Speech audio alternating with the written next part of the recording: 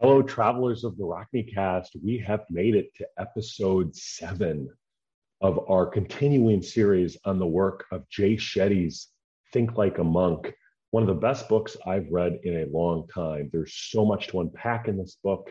Buy it, read it, absorb it, write in it, make it your friend. For this episode, we are going to discuss the concept of Stoic joy and a related concept of Stoic mindfulness. Now, this particular label is not actually used in Jay Shetty's book. This is my overlay on the work of Jay Shetty on his chapter on attachment and detachment as it relates to human emotion. He has a fabulous chapter on fear. You know, when we talk about what makes us happy and conversely what makes us sad, I think fear is probably one of the worst things. It's the thing that's the most unsettling. It's the most scary thing. I think it's the thing that leads us. Think about anxiety. What is anxiety? Anxiety is unresolved fear that you can't get away of, fear that something's about ready to happen. Now, fear is a very complicated topic. People study it, people address it, some people embrace it, some people take medication for it. And that's not the purpose of this particular episode, to discuss that aspect of it, but to look at Shetty's take on it in terms of what some of the time-tested approaches that the monks have used to address their underlying fear. And on this journey, you will ask yourself the following question: is this something that could help me as I navigate the life in terms of my own human emotions? So in this in this episode and in this chapter on fear, he asks you to reframe your fears or to sort of think about them in a different way. And to do so, he looks at this concept of distinguishing between being the emotion and feeling the emotion. So he said, normally when we talk about emotions, Shetty says, we say, I am angry, I am sad, I am afraid.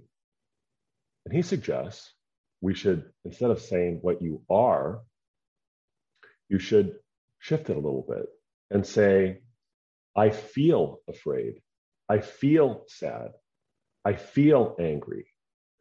Why is that so important? Well, according to Shetty, he says this simple change, it's just simple, but it's a profound one because it puts our emotions in their rightful place.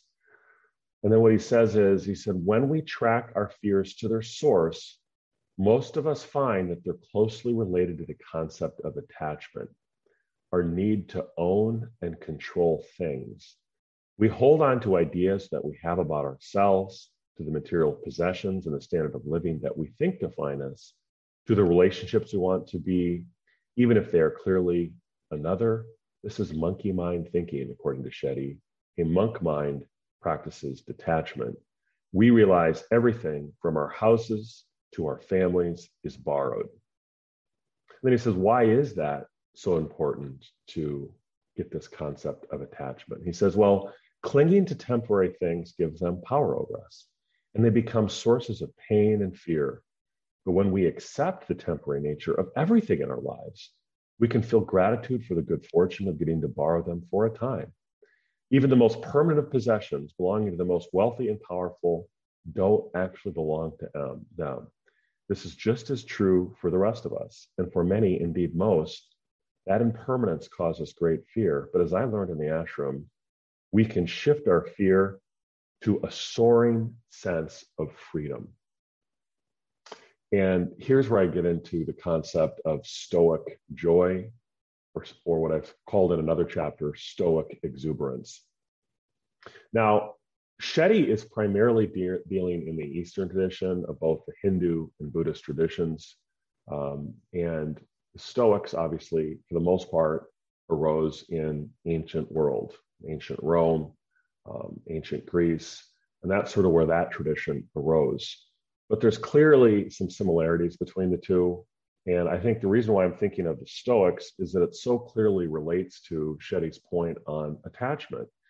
So, because I think it helps us unlock how we practice attachment in practice to actually improve the day-to-day quality of our lives. Because it's one thing to say something, it's another thing to say, well, how the heck do I actually improve that or apply that in my own day-to-day existence? Because I think that is key. And I think that sometimes leads to cynicism in terms of when people get these sort of ideas, well, they can't use them because they don't know how. Well, I'm going to show you how, or at least offer some suggestions that I've used that have helped me practice this concept of detachment. So how do we detach our emotions from us? I think it's more than this little trick that he says from I am angry or I am anxious to I feel anxious. Well, it's not quite that simple, but it is the starting point. But here we work on the concept of, from Marcus Aurelius, and his concept of joy. And he was one of the great Stoics, emperor of Rome. He said, joy lies in human actions. That is key. And then we also borrow from our friend Epictetus. His first sentence in the Enchiridion is this concept of we focus on those things that we can control, and we let go of that which we cannot control. If you can remember those two things, that is the starting point, because that is the key to detachment. Now, why is this so important? Well, I think a lot of times emotions are what clouds so many things that happen in our lives, especially negative ones. Think about anxiety. It's in your brain. How do you attach something's in your brain unless you get a brain transplant? Well, you can medicate yourself, you can drink, you can run from it, you can do a lot of different things. But so many of those things lead to destructive behavior. You know, in my day job, I work with a lot of people that are accused of various crimes. And I often think, especially when you've experienced time in prison or anything else, why would you ever go back to that? Well, what is it? It's underlying fear and stress and the inability to untangle those. And if you have those emotions, you cannot get away from them. They're always present, and you're constantly seeking and searching anything to give you relief. And of course, a lot of times for people, that's drugs, which does give you relief in the moment. But the price that you get for that relief is so high as to pave not only the destruction for you, but for those around you. And so that's why. So this is actually an existentially important question.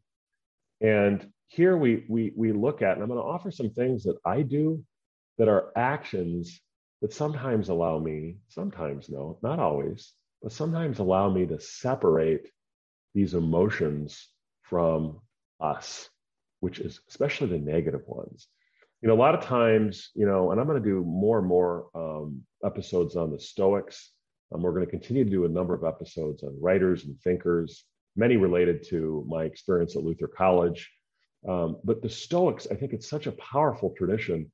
And one of the reasons why it's been lost is the way that it's taught by your high school people, that it's all about people that don't feel emotion and that these just killjoys that just are just quiet. But no, that's not it at all. It's the management of negative emotion, because that negative emotion drives to so much destructive behavior. And you cannot achieve very much if you're constantly feeling anxious, or you're constantly feeling afraid, or you're constantly feeling fear. That causes so much destruction as to not allow you to experience the joy and the exuberance that you could. So, starting with our friends, Marcus Aurelius and Epictetus, we ask ourselves the following question. Well, what can we control? Our human action. What are some of the things when I feel anxious that I do? Well, there's a lot of different things that you can do, but I'm going to list several, and then I'm only going to focus on one, because I promised that most of these podcasts were only going to be 15 minutes. Yesterday's went a little bit longer. So let's have some focus here and focus on one of those actions. You can journal, you can walk in nature, you can do 7-minute Tabata, you can call a friend and share. If you have insurance or the ability to pay for it, you can get a counselor to occasionally check in. But I think of all of it, you can Wim Hof breathe. I think that's certainly something. All of these things are going to help give you some natural relief. But I think one of the most important things is journaling. in terms of your practice of detaching yourself from your emotions. Well, why is journaling so important? Because so much of Stoic mindfulness, as well as mindfulness in the Buddhist tradition, is this issue of getting to the root cause of why you're feeling what you are feeling. Why? If you're stressed, why are you feeling stressed? Because when you actually start to write things down, you actually discover you have a lot more control over that than you think you do. So, for example, let's look at stress or fear or anxiety. A lot of times those things all happen at the same time. What do those arise from? Those arise from not having enough time. Remember, in the Stoic tradition, time is our most beautiful and wonderful asset. And so we look for various ways in which we can have the time to journal, which for a lot of us is going to be in the very early morning hours.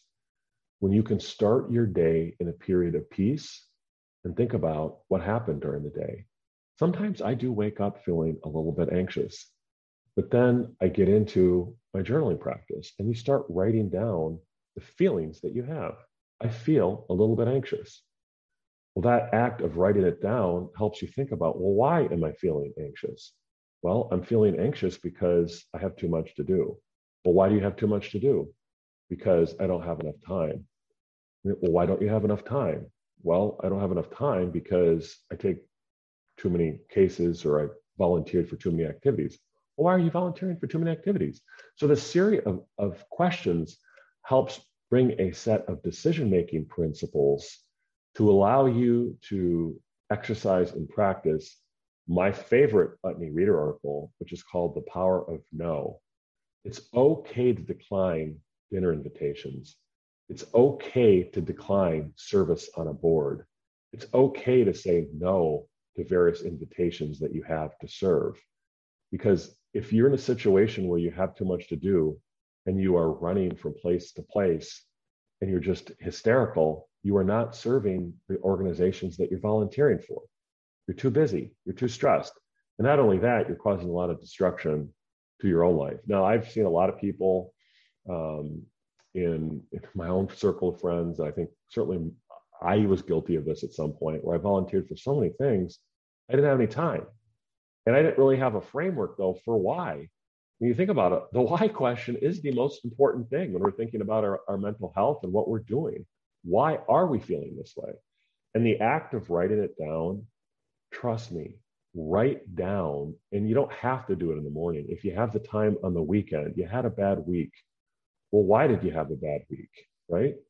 And a lot of times it could be if you're drinking every day, I guarantee you're going to have a lot of bad weeks. And if you get back and look at the root cause of that in terms of your self-esteem, in terms of your weight, in terms of your time, in terms of your stress, that is one thing. That is one thing you can look at. Your sleep. I don't have control over my sleep. Well, if you have young kids, there are certain people that just, you got a 2-year-old, you don't got a lot of control over your sleep. But do you have to watch Netflix all the time? Do you have to check your phone? Is that actual essential? Marcus Aurelius, I think, was the first Marie Kondo of his day, which was do only what is essential. So I'm not saying, we got to work, we got to serve our families, we got to serve our friends, we got to have self-care. So I'm not saying get rid of all those things, but ask yourself as you filter, what is your daily purpose? And don't waste your time on things that don't advance that purpose. So whether it's checking your cell phone constantly, watching the 10th episode of Netflix, get to bed an hour earlier. Are you saying that you can't get to bed an hour earlier? That 8 hours of sleep is going to be some of the best investments you've ever spent in terms of human actions. That's the key, is that actions are the key to detaching your emotion from how you're feeling. So that's pretty much the focus of today's podcast. This is going to be very powerful. Get a journal. I like the Moleskine journals. They're like $20 at Staples. You can get them. Get a nice lined journal and just start writing. A lot of people have observed some of the changes I've made in my own life in terms of the weight loss and all this sort of thing. A lot of it has to do with journaling. in terms of being able to do this podcast, in terms of time with friends, that where I've done beautiful weekends with friends. These are the fruits and the dividends of just a journaling practice, because it's really helped give me focus in terms of what I want, what I don't want, what the underlying source of some of my unhappiness was and remains. I still struggle on a day-to-day basis. I'm not magical, but I tell you what, that act of allowing yourself to detach, it gives you total stoic joy, because this allows you the ability to sit alongside the emotions and not have it be something all-encompassing and something that you can't control.